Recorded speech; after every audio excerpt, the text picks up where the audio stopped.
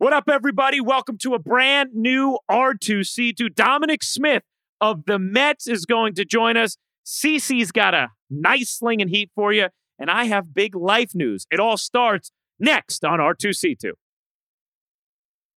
R2C2 is brought to you by FanDuel Sportsbook, the official sports betting partner of the Ringer Podcast Network. Looking for a better way to bet on your favorite sports online? With FanDuel Sportsbook, there are more ways to bet. If you could dream it, you could probably bet it through FanDuel Sportsbook. FanDuel offers spreads, parlays, money lines, over-under props, and in-game bets, all in an easy-to-use app. There are more ways to cash out. When you win, you can receive your winnings in your bank account in as little as 48 hours through safe and secure process. Check out FanDuel Sportsbook app today to experience sports betting the way it always should have been. FanDuel, more ways to win. Mandatory 21 plus and present in New Jersey, Pennsylvania, West Virginia, Indiana, or Colorado. Gambling problem? Call 1-800-GAMBLER, or in West Virginia, visit www.1800gambler.net. In Indiana, call 1-800-9-WITH-IT, or in Colorado, call 1-800-522-4700.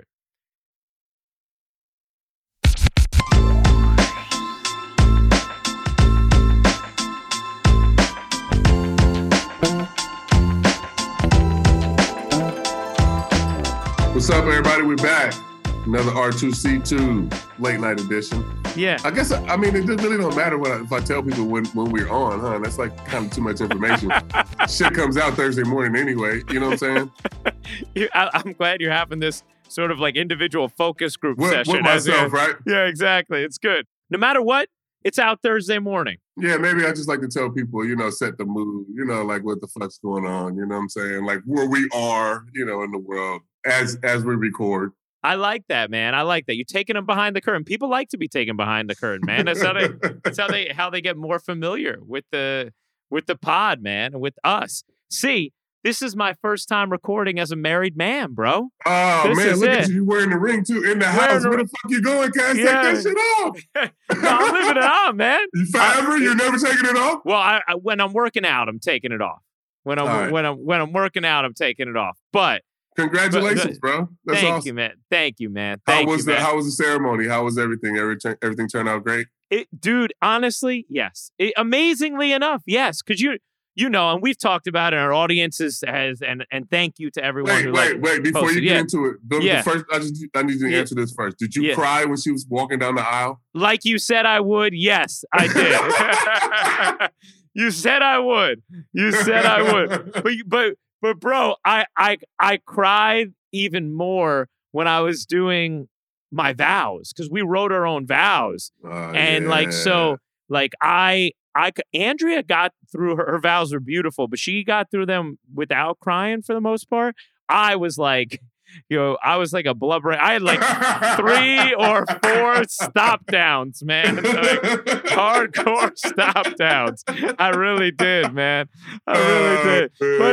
But it was great, man. As our audience knows, like, I had the wedding scheduled for Italy, COVID, napalm that. And then, we had a reschedule for 2021 and obviously like seeing the developments, we're just like, well, I don't know if we're going to be able to go to Italy or not, but it's amazing, dude. We had planned obviously the whole deal, and we will have a party at some point on the other side of the pandemic, but it was just our parents and siblings, and then my nephews and Andrea's grandma, but it was great, man. It felt so authentic. It felt beautiful. It was great. Yeah, what's crazy is like a wedding, no matter whether how big, extravagant, or how small you like intimate you make it, like it's a beautiful thing anyway. You know what I'm saying? Like so, I mean, it just feels like you were surrounded probably by the people that needed to be there. You know what I'm saying? Yeah, that's exactly what it felt like. And I even I had this thought. I was like, I got to spend all this time with my immediate family, and if it was a bigger thing, right? And obviously there was other members of my family and, friends who, it would have been great to spend it with. But there was something special about like getting to spend a time with just the immediate family, because there wasn't anybody else I'm having to go to say hello to or whatever. Yeah, because if it's a wedding, you're walking around every table, you're taking pictures and all of that shit. And for sure. Yeah, man. Yeah. So no, it was dope, man. It was dope. Thank you, man. It was great. It was fun. And it also made me worried for, not worried for, but it made me realize that the wedding business, COVID might push a lot of people towards tightening up the weddings a little bit. People are gonna experience like these, and they're gonna be like, "Yo, that was actually great." Maybe I don't need to blow my life savings on this event. On this huge, extravagant, for sure. Exactly, man. Exactly. So. No, it was good, dude. It was good. And I appreciate it. I wanted to say thank you because I saw a lot of people from our audience like reaching out and stuff. And so it was very, very, very, very sweet.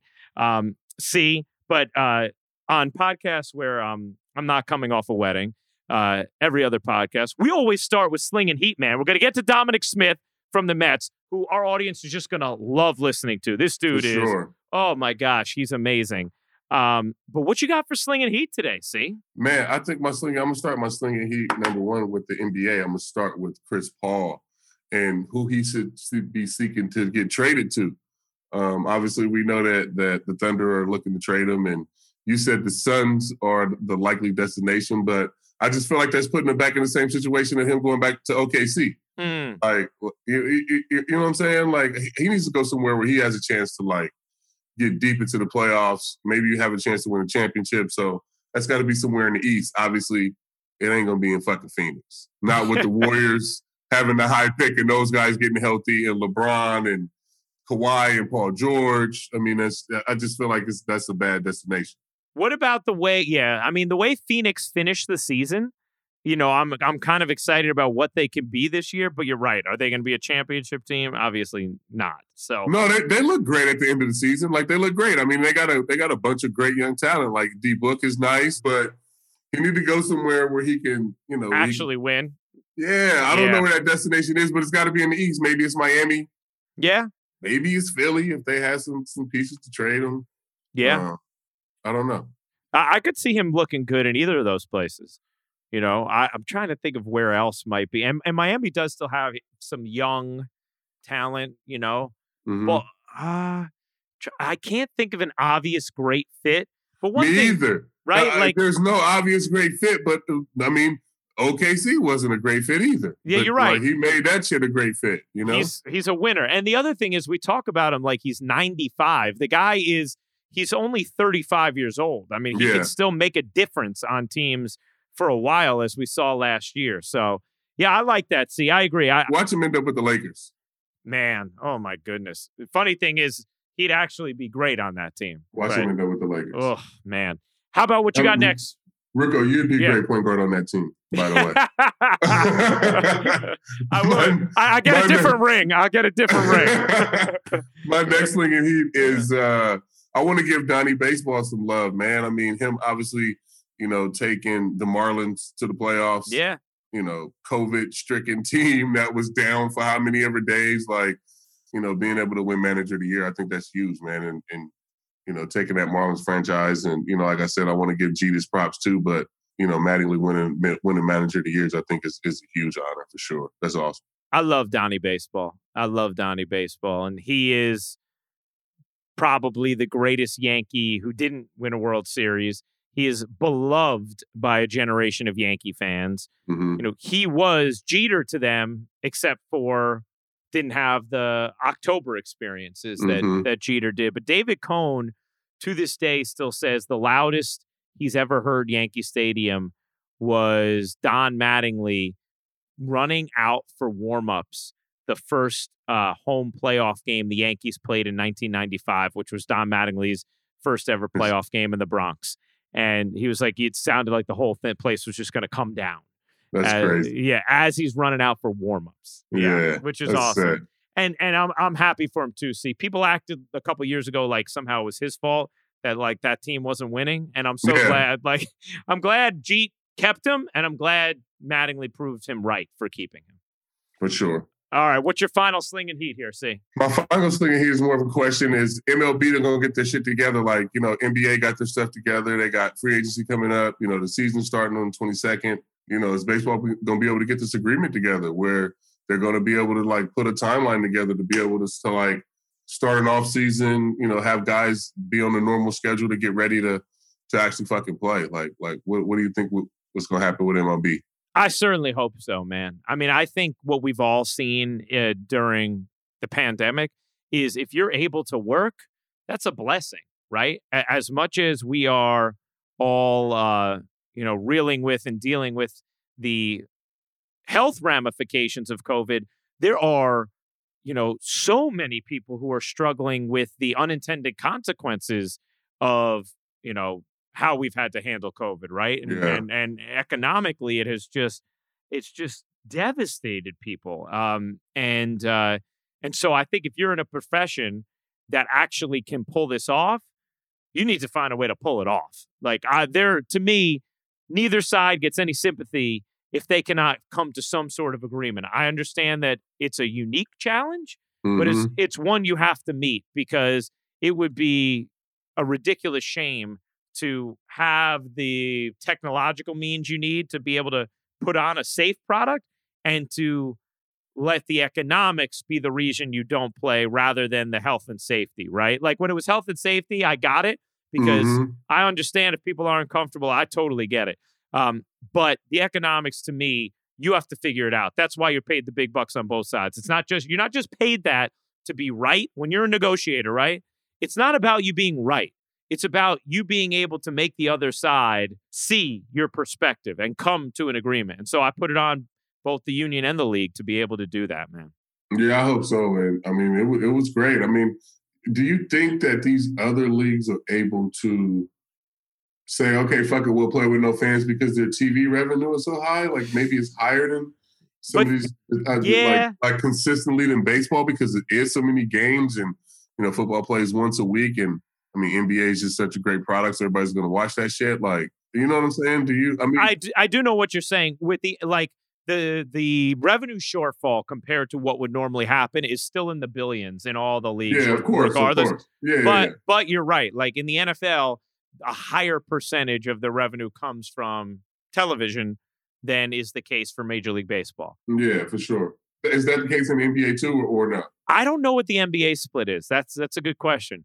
And it's different for certain arenas, right? Because like I know certain teams that they're hauling in, their profit is in the millions per game, right? And it's like that is a significant number for your gate, but it varies from team to team, right? Depending on how many seats you sell, the pricing, the market, whatever.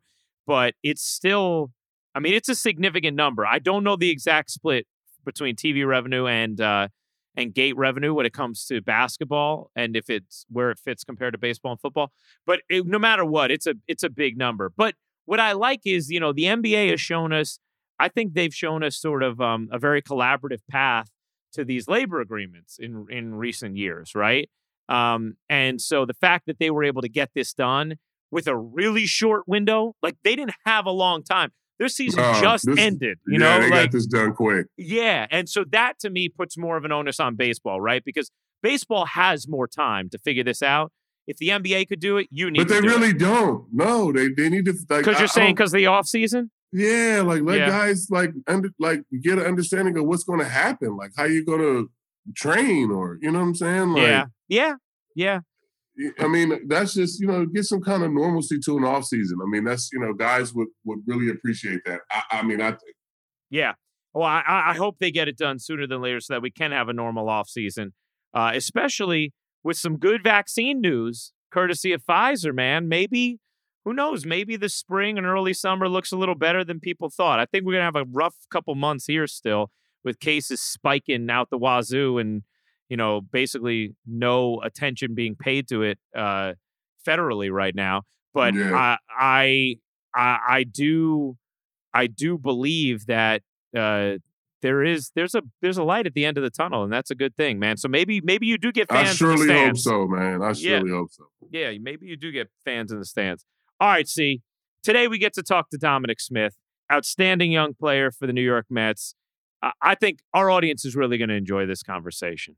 Yeah, for sure, man. Just like, giving you some insight into a young player and him, kind of like, taking that next step into turning into that all-star player and, growing up in this market and, dealing with this media. He gives you a real great look into how he dealt with all of that and a great perspective something that I know as a young player I wouldn't have been able to do. It was great listening to him. Yeah, so without further ado, here is the incredibly impressive and ultra-talented Dominic Smith.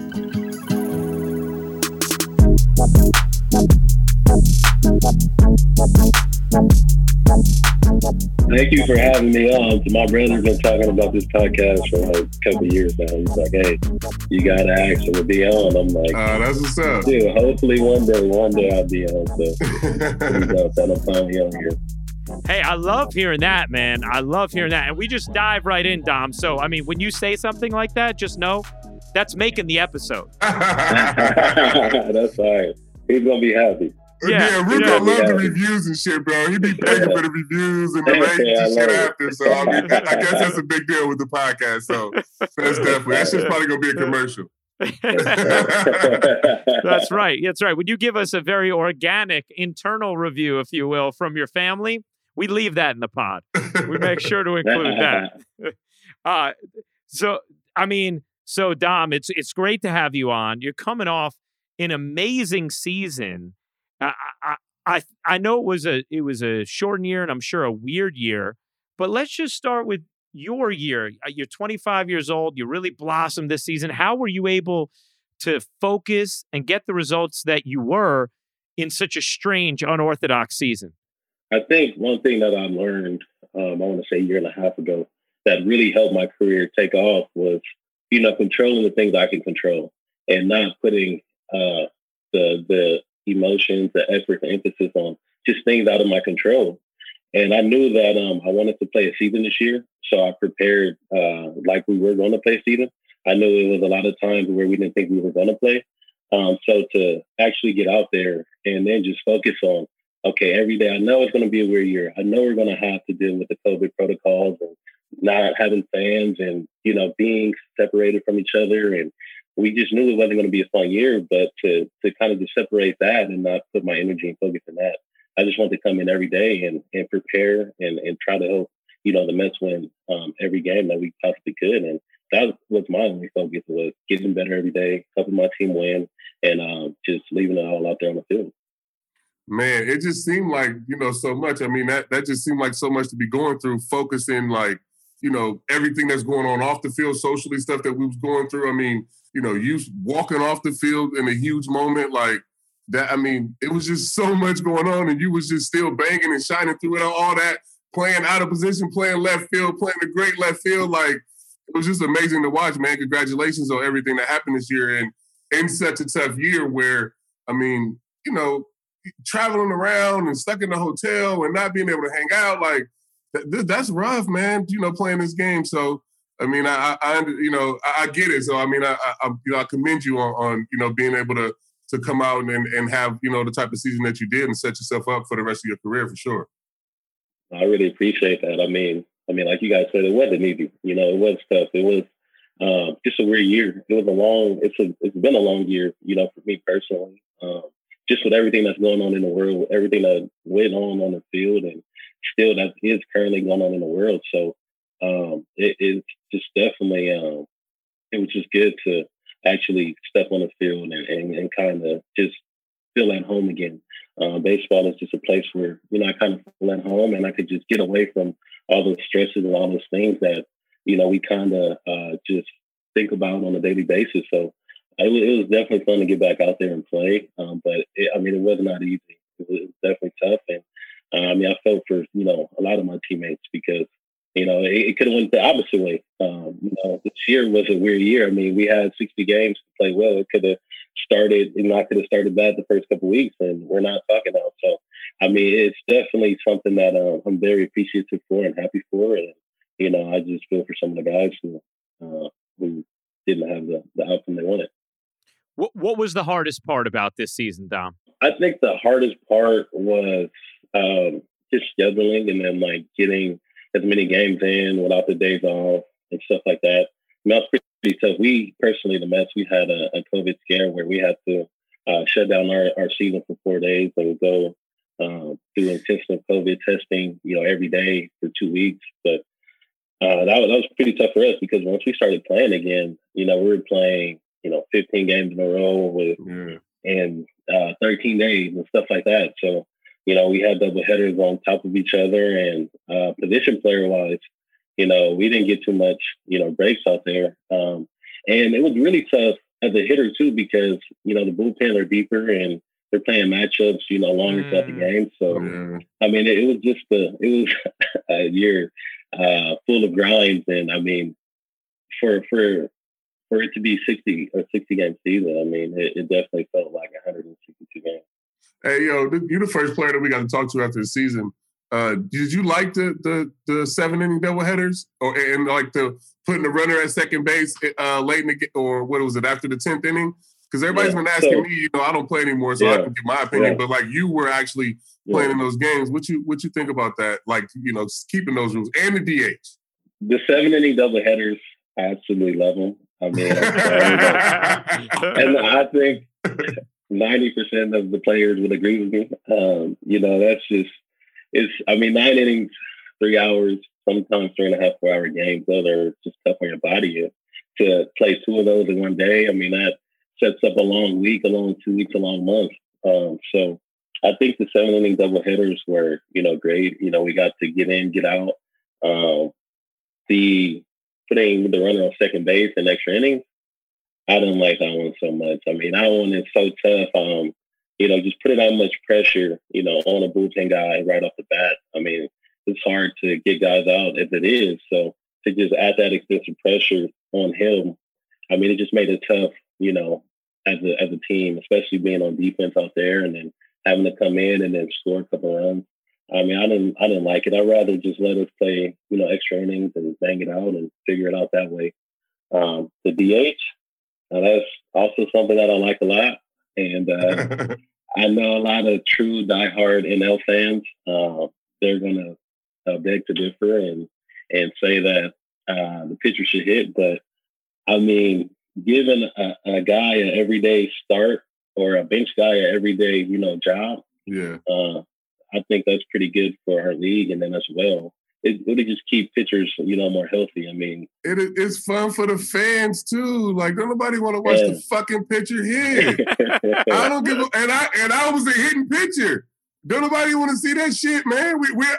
For me, I want to see somebody that can actually go deep. You know what I'm saying? Like, I like it, more offense for me, man. More offense. Yeah, it's so funny because even the pitchers who hit don't even want to hit. That's what I'm saying. Like, are you making them do something they don't even want to do? Especially on a hot day and then I walk, you got to run the bases and shit. Oh, exactly, fuck that. Like, seriously, like, no, I agree. Hopefully we can keep that. Well, I mean, it's more specialized than ever at earlier levels too, right? Like, I mean, it's not like these dudes are hitting their whole life and then all of a sudden they get to the big leagues and they're asked not to. No, they're being told not to hit anymore in high school when you're a great pitcher. There's a whole generation of POs right now that were 12. You know what I'm saying? Where pitchers only at 12. There's a whole generation of guys in the big leagues right now that have never swung a fucking bat. And you want them to go hit the National League? Like, come on, man. Is that what they're called? POs? Is that a thing? POs. Pitcher only. Yeah. They just text me like, we have like 12 POs coming to the camp this weekend. And I'm like, in high school? Like, before high school now, bro. I'm telling you. Before high school. Well, let me ask you both this. Dom, we'll start with you. What do you think about that? About specialized? I'll get back to the DH. I agree with you both that it should be in the NL, and obviously it benefits your team. I think in particular, Dom, with you and Pete and everything. Yeah, but what about the idea of specializing that early? When you hear that a 12-year-old is being told to only pitch, what's your reaction, Dom? I don't like it personally, only because let the kids, be an athlete and go out there and play different positions. And pitching is like one of the most strenuous activities you can do on the baseball field. Right now they're teaching a lot of max effort, throw as hard as you can. And I just feel like that's just not going to hold up.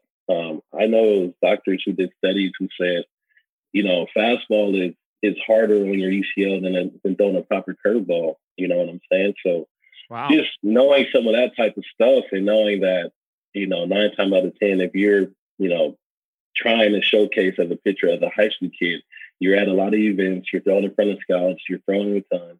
When you get in pro ball, same thing, they're throwing every day. And I mean, I applaud, the pitchers who go out there every day, who, pitch, play catch, because I play first base and I can't do it. Like, my arm kills me after 2 throws every day. So, but it's just very hard on the body. So to see that sustain at a young age and have a successful career, I mean, without injury, it's just going to be tough to see, in my opinion. And Dom is, speaking from expert, because, he's got the baseball generations. Actually, my son, my 17-year-old is going out to California this week. We flying out tomorrow to go to his All-Star game. So, he's around these kids and know these kids. Like, I'm just now diving into that space. But I agree. I mean, there's no chance, like, especially the way they teach them pitching now. Like you said, max effort. Like, these kids, you gotta be from the ground up to be able to do what some of these coaches are asking these kids to do. So it just puts all the strain on the shoulder and the elbow way too early. And yeah, you're right. I mean, I haven't talked to no doctors, but the way these kids are throwing, it's got to be harder to throw a fastball than the way that you throw a curveball now. Like, because most kids don't even throw a curveball. They throw a four-seamer and a hard slider. You know what I'm saying? So it's all right here. It's crazy. Exactly. And I mean, a lot of kids don't even know how to use their body or the proper mobility or the way their body should move. So like you said, I mean, all that max effort throwing, and they're just causing just way more stress on that elbow. It's no good. But I think that is why it leads to why there's, like I always say, the starting pitching now is just a bunch of middle relievers. You know what I'm saying? Nobody can really go deep into the game. Everybody only goes 4 or 5 innings. They take them out of the game. It's just a bunch of middle relievers now that, you got a few starters, Bauer, Sonny, Cole, obviously, you know what I'm saying? But the way they even treat, Snell. Like, yeah, it's crazy, man. It's crazy. It's just weird the way they treat these guys. I would think, too, there's also something about the way you, I think, develop athletically when you're playing multiple sports, right? Like, I mean, I know that was something Joe Girardi used to drill that he thought maybe the biggest issue with all the injuries we were seeing nowadays was, the fact that you're not building up ancillary muscles, so to speak, kind of what you were talking about, see, with building from the ground up, right? Like, you're not building anything else if you're just doing one thing over and over again. But then if you specialize even beyond that, obviously it takes it to another degree, but it's also mentally, right? Like, if I'm being told at 12 years old or 13 years old or 14 years old, like, this is what you're doing, this is who you are, that's hard mentally. Like, I don't know, you're still kind of trying to figure it out, right? Dom, what were you like at 12, 13 years old as you were playing sports? Well, I was trying to play the many sports that I could. I just wanted to fall in love with baseball.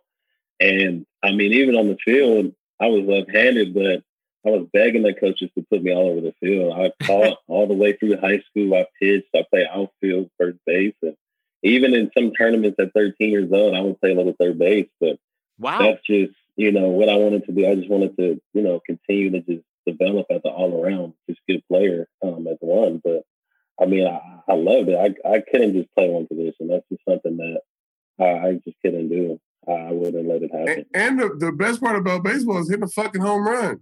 So, like, you want to hit. You know what I'm saying? Like, hit as long as you can. Because if you're going to pitch, if you're going to pitch and pitch in the big leagues, you're going to do it for a long, and that's all you're going to ever do is pitch and play catch and all that shit. Hit as long as you can, man. Like, don't let nobody take the bat out of your hand, especially before you fucking 16, 17 years old, man.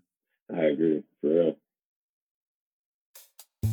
Add a little excitement to your sports watching experience by betting on all the action on FanDuel Sportsbook this football season. There's a reason why FanDuel is America's #1 sportsbook. Their app is simple to use. They've got great odds on all different betting markets, unique, fun bet types like same-game parlay, and exclusive always-on promotions to let you get more action out of every game day. And if you win, they even get your winnings to you safely in as little as 24 hours. Right now, FanDuel is letting you place your first bet risk-free up to $1,000. Just place a bet on any game, and FanDuel will refund you up to $1,000 back if you don't win your first bet. Seriously, there are no strings attached. Just place any bet you want. If you win, you keep the cash. If you lose, you'll get your entire bet up to $1,000 back in site credit. I mean, it's an unbelievable deal. See, we've been going to you for these game picks, but I feel like you might be taking a break here.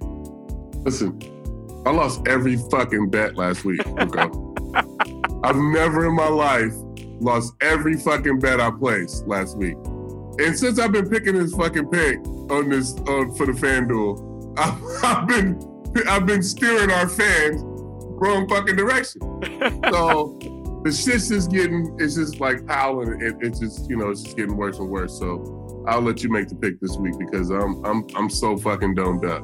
I love your honest assessment of your recent performance. I'm gonna take the Giants. I know they're my team, so normally you don't want to do that. That's a terrible fucking pick. I'm taking the Giants plus 3.5 at home against the Eagles.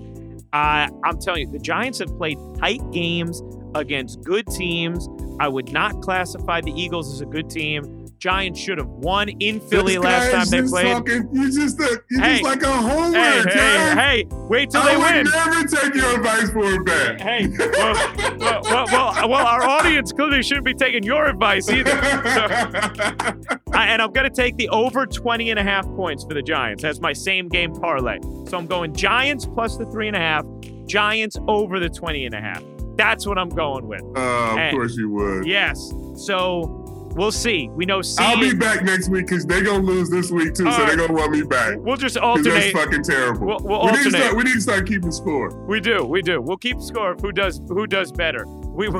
Hopefully our audience is hearing us and doing the opposite. But this week, really, I feel good about this. If you've never tried FanDuel Sportsbook, what are you waiting for? Download the FanDuel Sportsbook app to get started and be sure to sign up with promo code R2C2 so they know that we sent you. That's FanDuel Sportsbook, promo code R2C2, 21 plus and present in New Jersey, Pennsylvania, Illinois, West Virginia, Indiana, Colorado, Iowa, Tennessee. First online real money wager only. Site credit is non-withdrawable and expires in 14 days. Restrictions apply. See sportsbook.fanduel.com for details. Gambling problem? Call 1-800-522-4700 Colorado, 1-800-BETS-OFF in Iowa, 1-800-9-WITH-IT in Indiana, 1-800-GAMBLER in New Jersey, Pennsylvania, or Illinois, Tennessee Redline, 1-800-889-9789 in Tennessee, or visit www.1800gambler.net in West Virginia.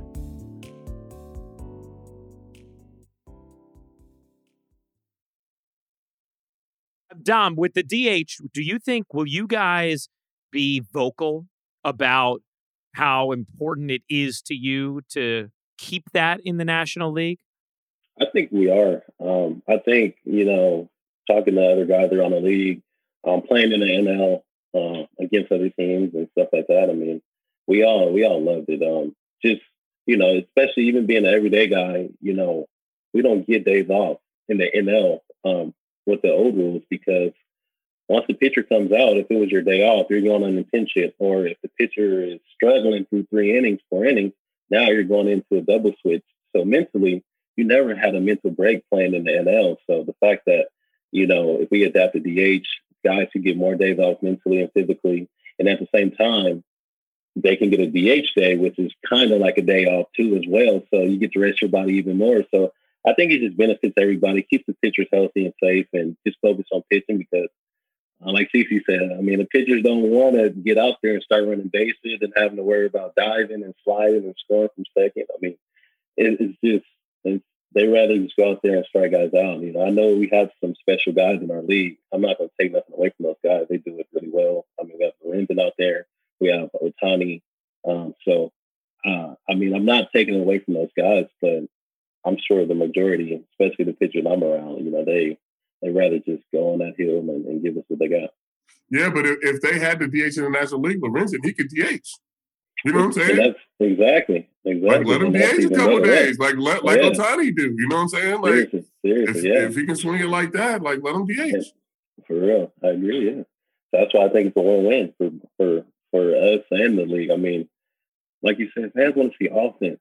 Like they want to see us scoring runs. I mean, low-scoring games. Like that's the beauty of baseball. That's why baseball is the best sport in the world. But I mean, like you said, in the game, do you want to see a pitcher go there and hit or a position player? I mean, you want to see a position player go. Man, 2-1 is just like 11-12. Shit, same. It's just as exciting, bro.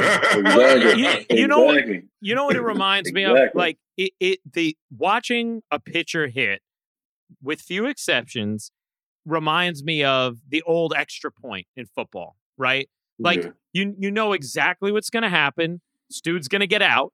It wastes all of our time. It's not something that's a competitive moment by and large. Yeah. And it's a fait accompli that's just it's a waste of all of our time. So I would much rather see someone who can actually do damage in there. And back when I pitched in the National League was 2008. Lineups are constructed different now, but it would be like 7, 8, and 9. You know what I'm saying? Yeah. Like, I'll be looking at them. When I got to Milwaukee, I'll be looking at them lineups. You're going to eat, man. You're going to eat. Fuck that. Like 7, 8, 9. Every time I'm getting them out. 0 for 9 with 7 strikeouts. I'm definitely getting these motherfuckers out every time. You know, Dom, I want our audience to hear your stats from this season, okay? Because they were glorious. You had a monster year. You hit .316 with a .377 on-base percentage, an absolutely absurd .616 slugging, a .993 OPS, which is just, ridiculously good. And you had 10 home runs, 42 ribbies in your 50 games. It came after last season where it was 89 game sample size, but you played well last year. You 282, 355, 525 slash with an 881 OPS. You had the 11 homers in 89 games. Did you see what you did this season and say, okay, that was the natural progression for me as a young player? This is what I expected. Or did it feel like something significant changed? You talked before about how you really were able to focus on what you could control. Did this feel like part of the natural evolution and you felt like this was definitely coming this year? Or did you surprise yourself at all? Yeah, no, this is something that I worked extremely hard for. And I knew it was coming. I put in the work. And it's just something that was funny. I mean, I talked to, my training staff, my agency, last offseason when I first started working out. And I said, hey, the All-Star game is in LA and I'm going to be in it. And, when I talk like that, they know I'm pretty serious because I don't just go out and say stuff like that. And, my close family, my inner circle, they know my dedication to the sport, how hard I work and the time I put in. It's just that the outside world really doesn't know. So it might be a shock and a surprise to them, but this was a progression that I've always seen and something that, I knew was coming just because of, like you said, last year I played well. I got my feet wet. I'm still learning. Like, I'm not saying that I know everything, but I just kind of figured out what it took to be successful at the big league level, how to be consistent up there, just really learn my routine and just how to be a good big league, a really good big league player. So I just wanted to carry that on into this season and just continue to learn, which I, did. And I'm still learning this off season and I'm preparing to even have a better year next year. But that's just how my mental approach is. Just every year. Every year I always look back and I see things that I could build upon and get better. And that's what I shoot for. And, I texted my manager a couple of weeks ago. I said, hey, like I'm going to win a gold glove next year. It's unacceptable that, my defense is where it's at and where they label it. And that's something that I know I can improve on because I'm a way better defender than what I'm labeled. So just things like that, I've always played with a chip on my shoulder and I've always, had to grind for what I got. I come from South Central LA. So nothing was ever handed to me. So this is just something that, I take pride in and I just want to continue to show everybody I can do it. Yeah, but if you was playing your natural position, you would have been one of Gold Glove. I'm just saying. So that is what it is. But can you speak to a little bit like growing in New York as a young player too? Because that's got to be something different. Like growing up in this market, like this is tough. You know what I'm saying? Like everything is in the news, everything is reported, and like, can you speak to that a little bit? Growing up in that, like what is that like?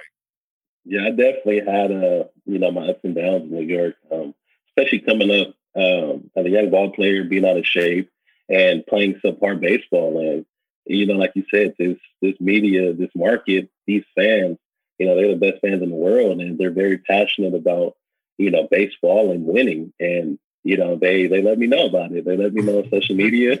They let me know every day at the park. They really laid into me, and I could have went two ways right there. And I see players all the time in New York, and I could see if they're going to make it or not just by their body language, by their attitude, by the way they respond to just negative things, the way they respond to the outside world looking in at them.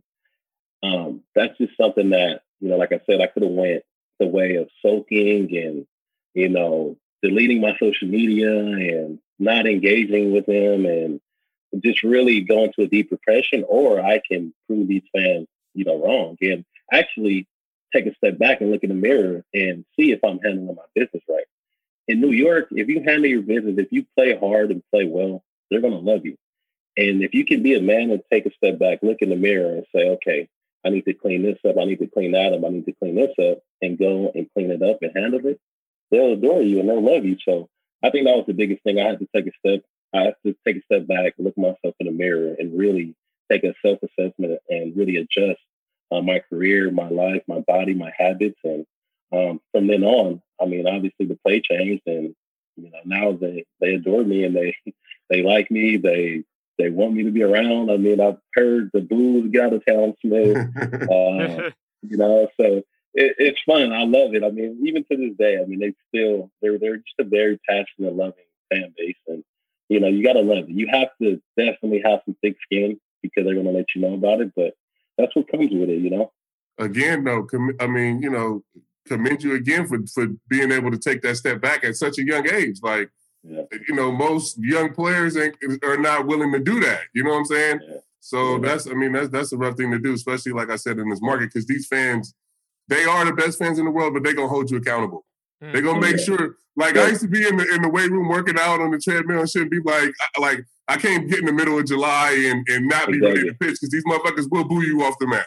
You know what I'm saying? So I have teammates on the current roster now who deleted social media accounts just because they can't take it. And it's wow, guys who play well, and you'll be surprised, no way, why are you even worried about this and that? But I mean, they're definitely going to hold you accountable for sure. But see, this who ends up being your leader in your clubhouse, because he's been through the fire. Not everybody comes up and catches fire and New York loves you.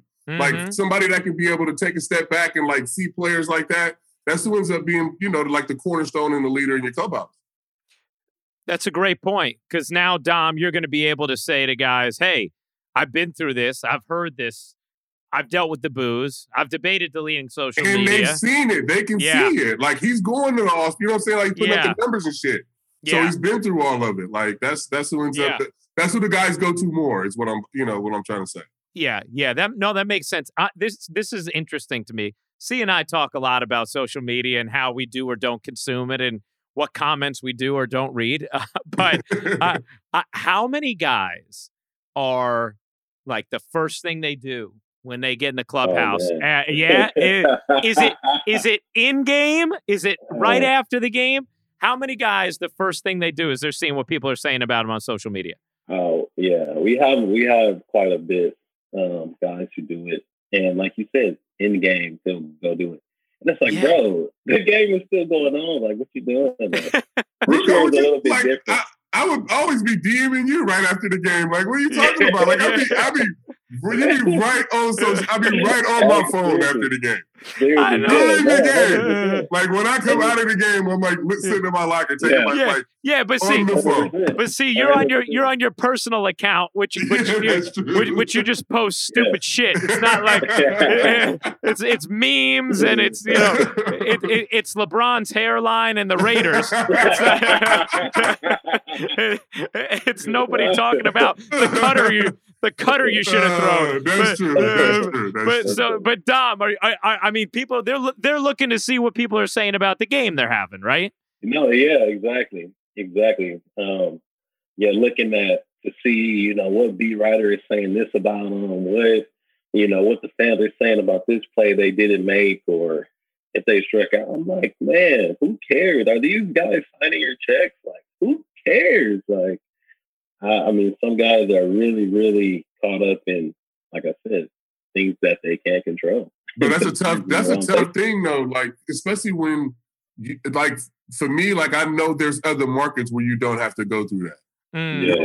There's other markets where you can grow up. And I'm grateful that like I got a chance to be able to first, one, not have social media when I was young, and two, grow up in a small market where there were only 2 beat writers.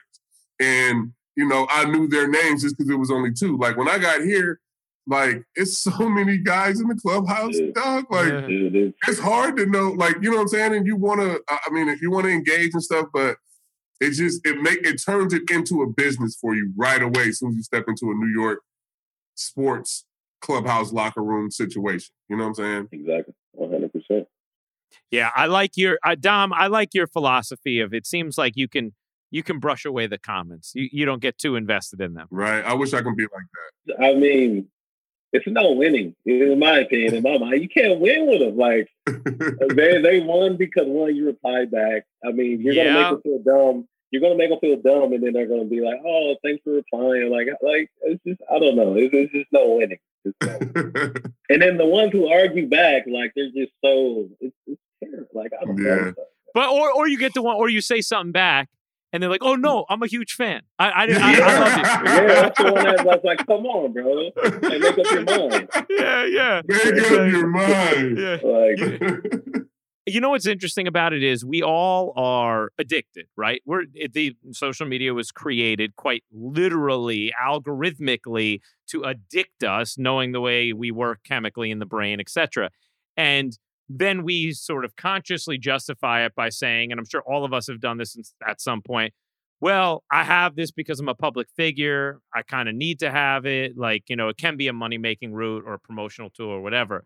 But if we honestly were going to sit back and be honest with ourselves, how many times do you go on social media and feel better than you did the moment before you open that app? I mean, it's almost never. It's almost never, right? Say, like, I've never felt better. Yeah, exactly. Yeah, like, what kind of idiots are we that we constantly do something that makes our life worse? For real. You know, I mean, but we're all addicted. So anyway, Dom, I'm glad it seems like you have a better handle on it than some of your teammates. But how about you guys and I want to ask you about your camp too, but you had huge news today with the Mets because today your new owner, Steve Cohen, was officially introduced and you know held a press conference. I'm wondering, as a player, was it something you were locked into? If so, what was your reactions to it, and just what have your reactions been to the change in ownership and how jacked up this multi-billionaire is to be the owner of this team? Yeah, I was working out during the press conference. I did see him talking. I couldn't hear, the TV was muted, but I went on Twitter. I saw some of the comments he made, and I mean, obviously, you know, reading those comments will make you extremely, you know, excited and super happy. I mean, you have an owner who wants to come in and, you know, he wants to get after it, and you know, he made a lot of strong statements today. I'm excited to see what he's going to do. I don't know what he's going to do, but he's going to make a splash.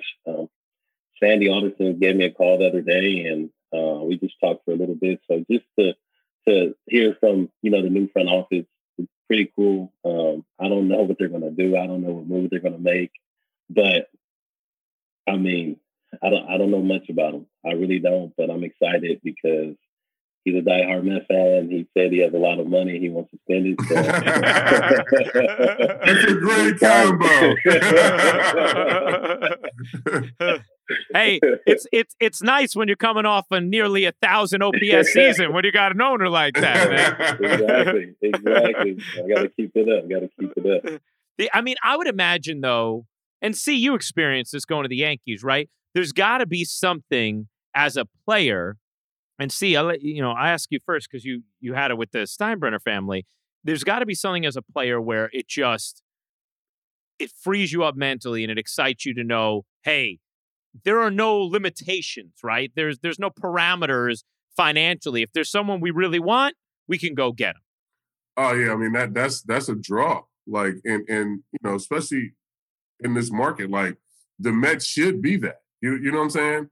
Like they should be like the Yankees and you know, being in New York City. So yeah, absolutely. Like I mean, I remember the night Cash came to my house and, you know, I agreed to come here and he was like, oh, yeah, we're probably going to get Teixeira and we're going to get AJ. I was like, gosh, damn, like, is there anybody that we not, you know what I'm saying? And then the next year we trade for Curtis. Like, it's just always like, you know what I'm saying? Like, there's always the next person. I mean, even signing Garrett Cole, like, that's exciting. You know what I'm saying? Like, I'm part of the family, so I'm always looking for the next, like, whoever we can get, let's get them. Like, you know, like people always are, you know, call us the evil empire and mad outside looking in. But for me, it's just, you know, more wins, more championships. That's and I know that's what Met fans want and that's what Met players want. And, you know, it'd be great to have that in New York and have that, you know, that Subway Series, you know, be a lot more fun and be actually a battle and, you know, people can really enjoy it.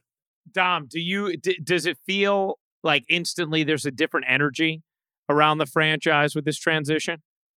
Yeah, I do. A bunch of guys called me over the last 4 days, like, hey, you see the news, you see what's going on? Like, you ready? You excited? So, I mean, me personally, I know I'm excited. I know the guys are fired up. I mean, we've been hearing this for, you know, a couple months now. We've been hearing rumors like, okay, you know, we like new ownership.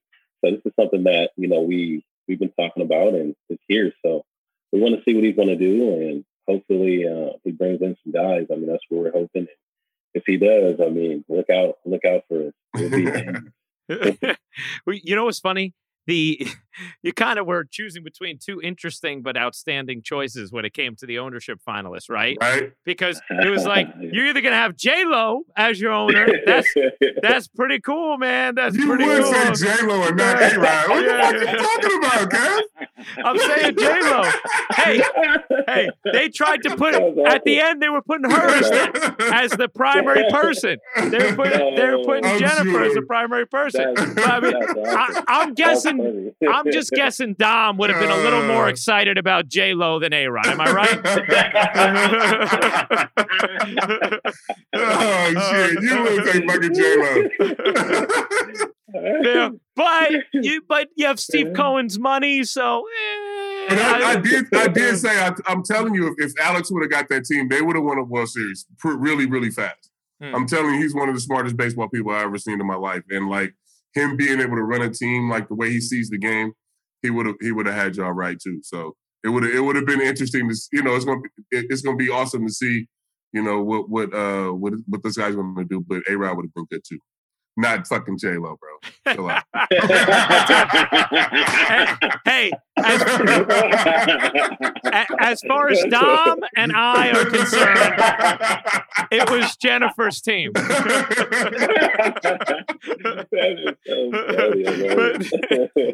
Hey, Dom, you know, you did just say, though, and I think you're right, but you said look out because your team, it's not like watching the Jets, okay? The Jets need an ownership change, but they can have an ownership change, and it's still going to take a while for that puppy to turn around.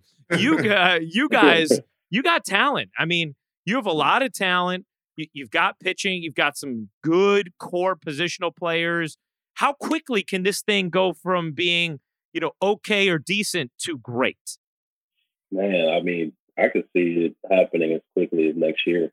Mm-hmm. I know that, you know, this whole team, personally, and us as a team, we all, you know, had our own personal self-evaluations, and a lot of us wasn't happy with how they performed this year. So a ton of guys are super motivated to come next year and to come out next year prepared and ready to go. So I'm just excited to just see that hunger from some of the guys that I haven't seen in a little bit. So to see those guys fired up, super excited about 2021. I'm just, you know, excited to see what we can do. But I think we're right there, though. I think we're right there. We just need a little change, and we got some change. So I think that we're going to be fine.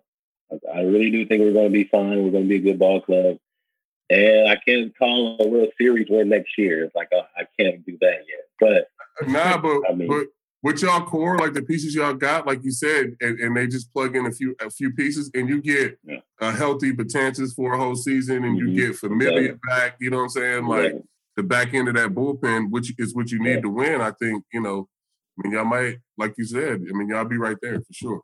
Exactly, and like, you know, guys are just so banged up this year, just dealing with stuff in and out. the rotation in and out of the bullpen. And like you said, it's tough to win like that. So I definitely, do think if everybody was healthy, the Mets, we would have been in the playoffs this year. I don't know how deep we would have went, but we would have been if we had a healthy roster to play the season. And if we can have a healthy one next year with a couple of additions, I think that team's going to be tough to beat. Hey, Dom, I think, for our audience, they're obviously familiar with your play on the field, but I think you were probably introduced to an even wider audience with your emotional press conference in the aftermath of the Jacob Blake shooting in late August. And then the really strong stance you took afterwards and the bravery you showed.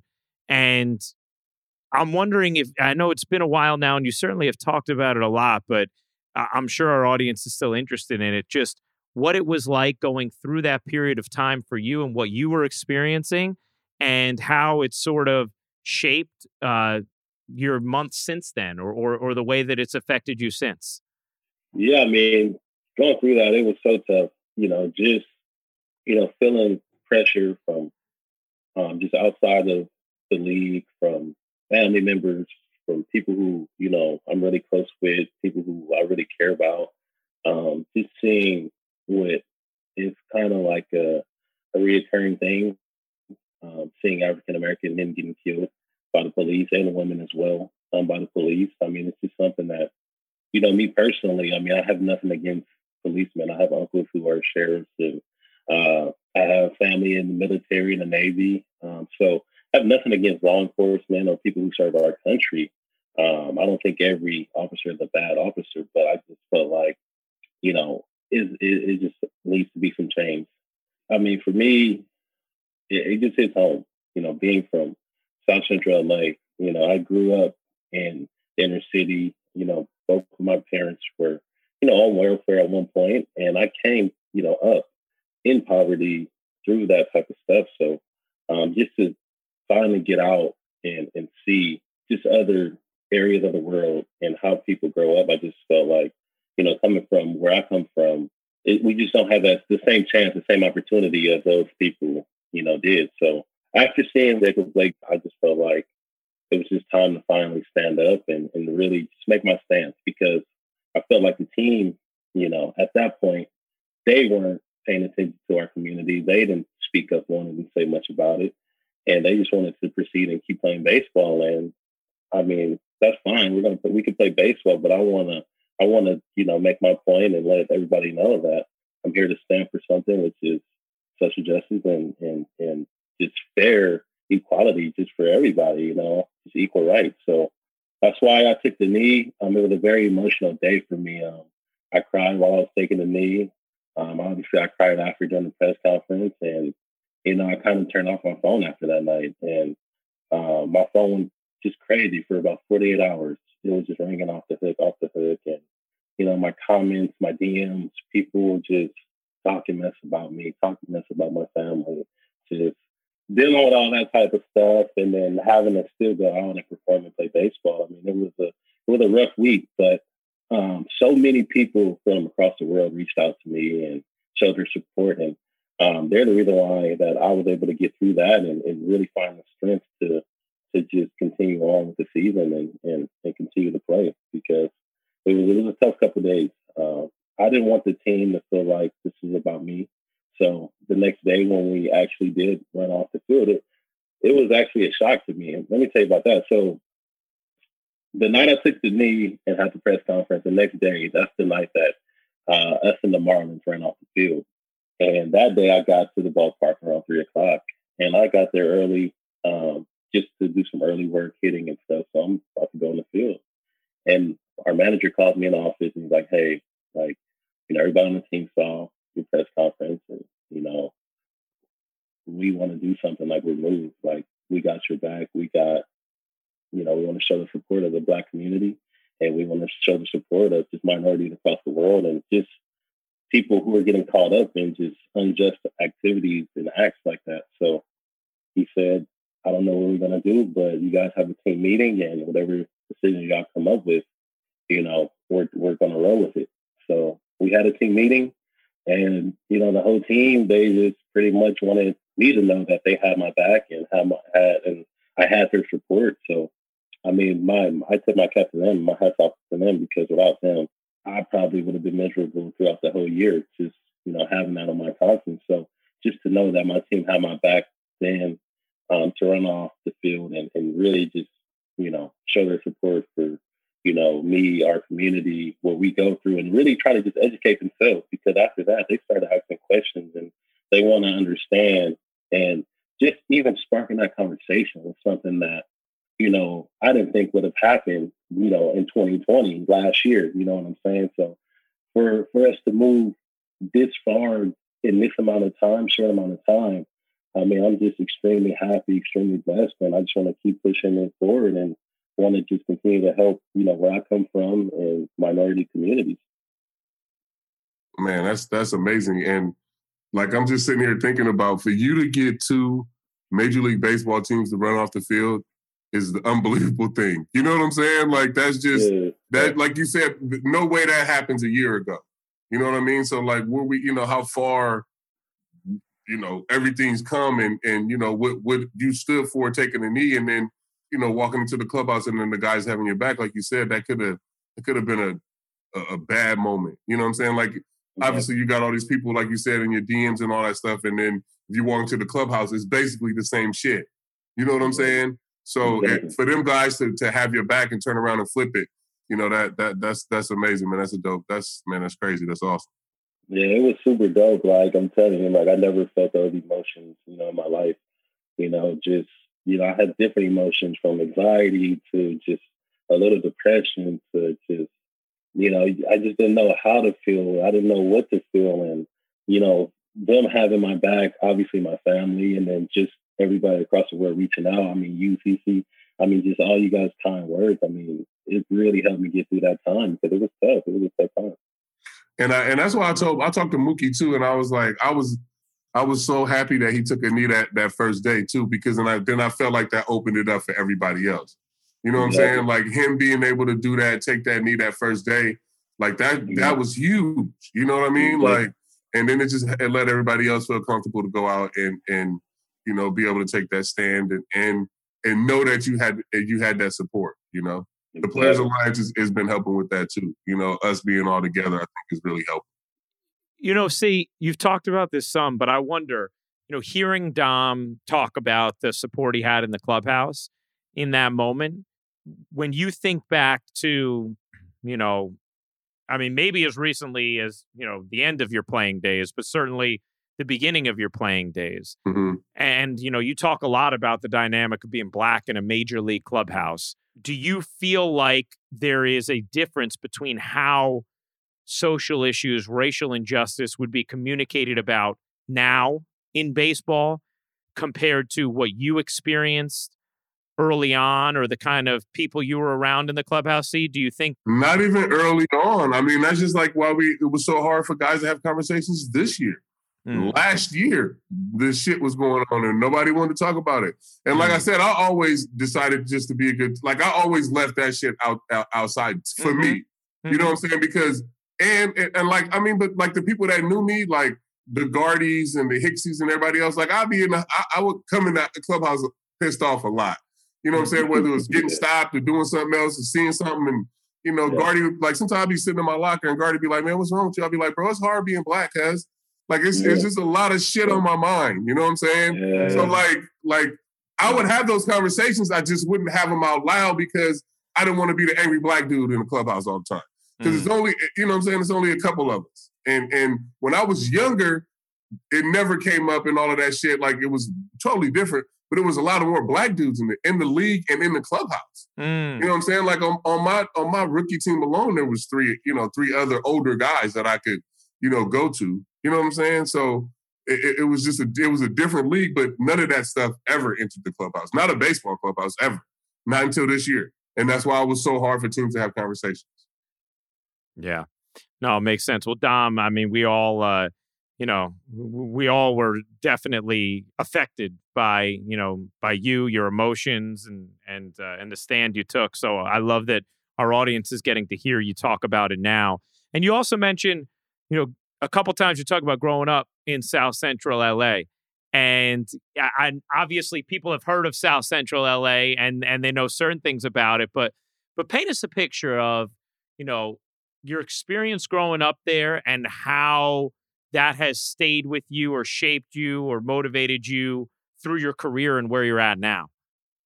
Yeah, I think it's funny because like when you're a kid and you're going through it, you know, everything is normal. Like all that's normal. It's just life. You know, it's your buddies, the school you go to, it's just how you live, how you get around, how you eat, where you live. So, I mean, my childhood I felt like was pretty normal. You know, I lived in LA, and you know, played a little bit of travel ball growing up, and like I said, it was easy. My parents, like I give so much credit to my parents because they just kept me in positive things. Like they always kept me in sports. They always kept me, you know, busy doing something and not just in the streets or in the hood or, you know, doing stuff like that because, you know, I got homies who do that type of stuff. Like, so it could have went both ways if my parents didn't care. And that's just how easily it can happen, you know, being born in South Central LA. Like your parents are, you know, working their jobs trying to sustain a living for, you know, kids. And sometimes if they're only having one parent in the household, 9 times out of 10, you know, the father's not there. So, you know, a household of 3, 4, 5, 6 kids with one mother, you know, it's hard for a mother to sustain a job and feed all those kids and make sure that they're going to the proper schools and getting the proper clothes. So a lot of times these kids have to think for themselves, and that's why they end up in the streets and picking up these, you know, bad habits and different lifestyles and stuff like that. So, like I said, I just applaud my parents because they always kept me in things like baseball, basketball, sports, stuff to keep me off the streets and really just. And I also fell in love with it. So I made it super easy on them. Like I always wanted to play sports. So it was super easy for them to just drop me off at the Urban Academy in Compton. Like, oh, go, you know, up there for a couple hours. So I made it easy with my parents. My life, my childhood was pretty easy, but it was normal to me though.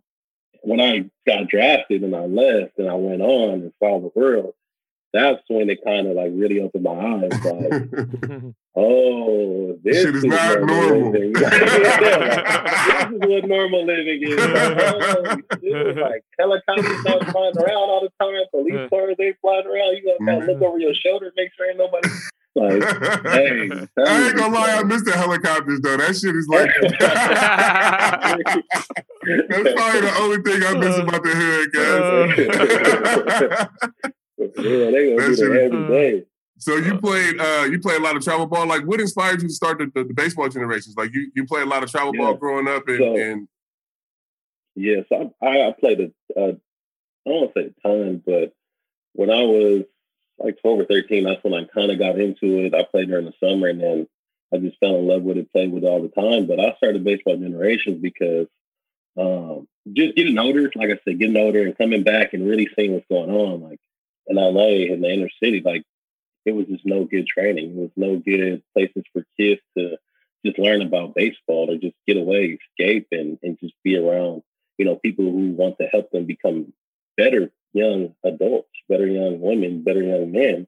And that's something that me and my buddies just kind of saw. And we were like, hey, like, we need to start properly giving these kids training and tools to help them be successful in the world instead of just letting them do whatever and all these other coaches around here, you know, stealing their money and doing this and doing that. Like, let's at least, because we've been there, we played a little bit of pro ball. My buddy, Ron Miller, who's like more hands-on there every day, he played with the Marlins. So he has a better idea on, you know, what these kids need to be doing every day. And that's just something that I wanted to do because a lot of these kids who live in one of your areas, they can afford a trainer, a personal trainer, and a hitting coach and a fielding coach and this and that. So we wanted to just make it for more affordable for kids who, you know, can't afford to, you know, pay those big prices, and then also make it free for the kids who obviously can't afford it at all, but just so they can come out and be around us. So it started off as just personal training and just doing these local camps and events. And that's when I would bring down some of these pro ball guys. I'd bring down Aaron Higgs and like Jack Flaherty and like Jazz Chisholm and some of those guys. And we'll just pull up and, let the kids just have a ball. We run through a camp and we just, like, my biggest thing was this. This is the main reason why I wanted to start it. When I got drafted, a lot of guys, they didn't come back. They didn't show face. They didn't do anything in the inner city. And I didn't want to be that type of guy. So I'm like, no, like, this is the future. This is where I come from. Like, there's so many kids here who can be the next anything in the world, let alone, baseball player. You could be the next president. You could be the next astronaut. You could be the next neurosurgeon. Like, it doesn't matter. You know what I'm saying? So just to come back, inspire those kids, give them hope, and let them know that I'm here, that I'm tangible, that you could touch me, you could reach out to me, you could call me. Like, I'm not going nowhere. Like, I got you. Like, that's fine. Just to know that, they got that from me and from, my buddy JP Crawford, who, that's my dog, man. It's like, just to have all those guys come out and us be around the kids and just give back. I mean, that's something that we just love to do. Now, Dom, if people want to learn more about, Baseball Generations or get involved, how do they go about doing that? Yeah, you can go to baseballgenerations.com and that explains, what Baseball Generations is. It has our Baseball Generations Foundation, which we just started this year. And, with all the donations from everybody out there, I really appreciate it. We're able to get, 50, kids laptops for this semester already, and we're still planning on doing more. And it just goes back to what we're trying to do. We're trying to make sure these kids have access to the best possible resources they can, and we just want to make sure that they're becoming the best possible self and their version of themselves. So that's all we want to do. We want to just continue to inspire and help these kids. Dom, you're a ridiculously impressive guy, man. I was just about to say, Cass, he's one of the best guests we ever had. I swear to God. I'm telling you. 100%. Your brother's going to like hearing that clip from Shane. My brother, oh, man. Shout out DeAndre Waters. Hey, I love you, bro. Look, we got you on here. I know you wanted it. You got on here. You made the show. Seriously, Dom. I mean, you're a ridiculously impressive young man, and so happy for you and the incredible year you've had and the amazing things you're doing in the community and the beautiful person you are. And I hope we get to talk to you again soon because this was really wonderful, man. I really appreciate you guys having me on. Like I said, this is something that I dreamed about before y'all even know I was dreaming about it. So to actually get on here, it's pretty dope. I can't wait to see Lil C out there at the camp. You guys are going to have a great time there, and we're live streaming it as well. So for everybody to check it out, I think it'll be dope. And I just appreciate all you guys for all your support. Nah, this is dope, man. I'm excited. I'll see you in a couple of days. My Rock Nation little brother, bro. This is I'm excited to see Lil C out there too. It's gonna be fun, man. Lil Drew too. It's gonna be. You got a good crew, bro. It's gonna be some players. Hell yeah, it's gonna be sick. It's gonna be sick. They're gonna have a blast for sure. I can't wait to see the highlights of the camp and hear more about it. And Dom, we got to get you back on sometime soon, man. No problem. Hey, see, I've been working on my golf game, man. So let's do it. I'll be ready. Let's do it. I'm gonna hit up Mike right now. Let's do it. I love it, man. Good stuff, Dom. Absolutely outstanding, man. Thank you so much for doing this. Thank you, guys. I really, really appreciate this, fellas.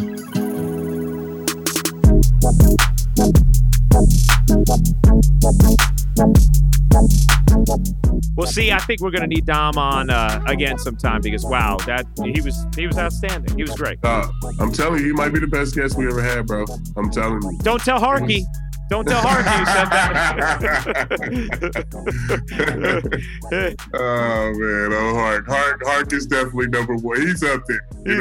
He's up there. But Dom being able to really take a step back as a young player and be able to look at himself and, change some things about himself and especially in this tough market, that's amazing. It's a great story. And like I said, he's the guy that ends up being your leader on your team and in your franchise. And, hopefully the Mets do right by him because, we can tell that he's going to keep getting better and progressing as a player. And, hopefully they keep him around because his story is so great. And he grew up in this market. He's a homegrown player. So he's one of those guys you want to hang on to for a long time. Amen, man. Amen. Well, you guys know the deal. New episodes every Thursday. Thank you for always being with us. Make sure you're following R2C2 on Spotify, downloading wherever you get your podcast. And like Dom's brother, tell everybody you know. You can also follow us on social, on Twitter and Instagram at R2C2. We'll see you next Thursday. Peace.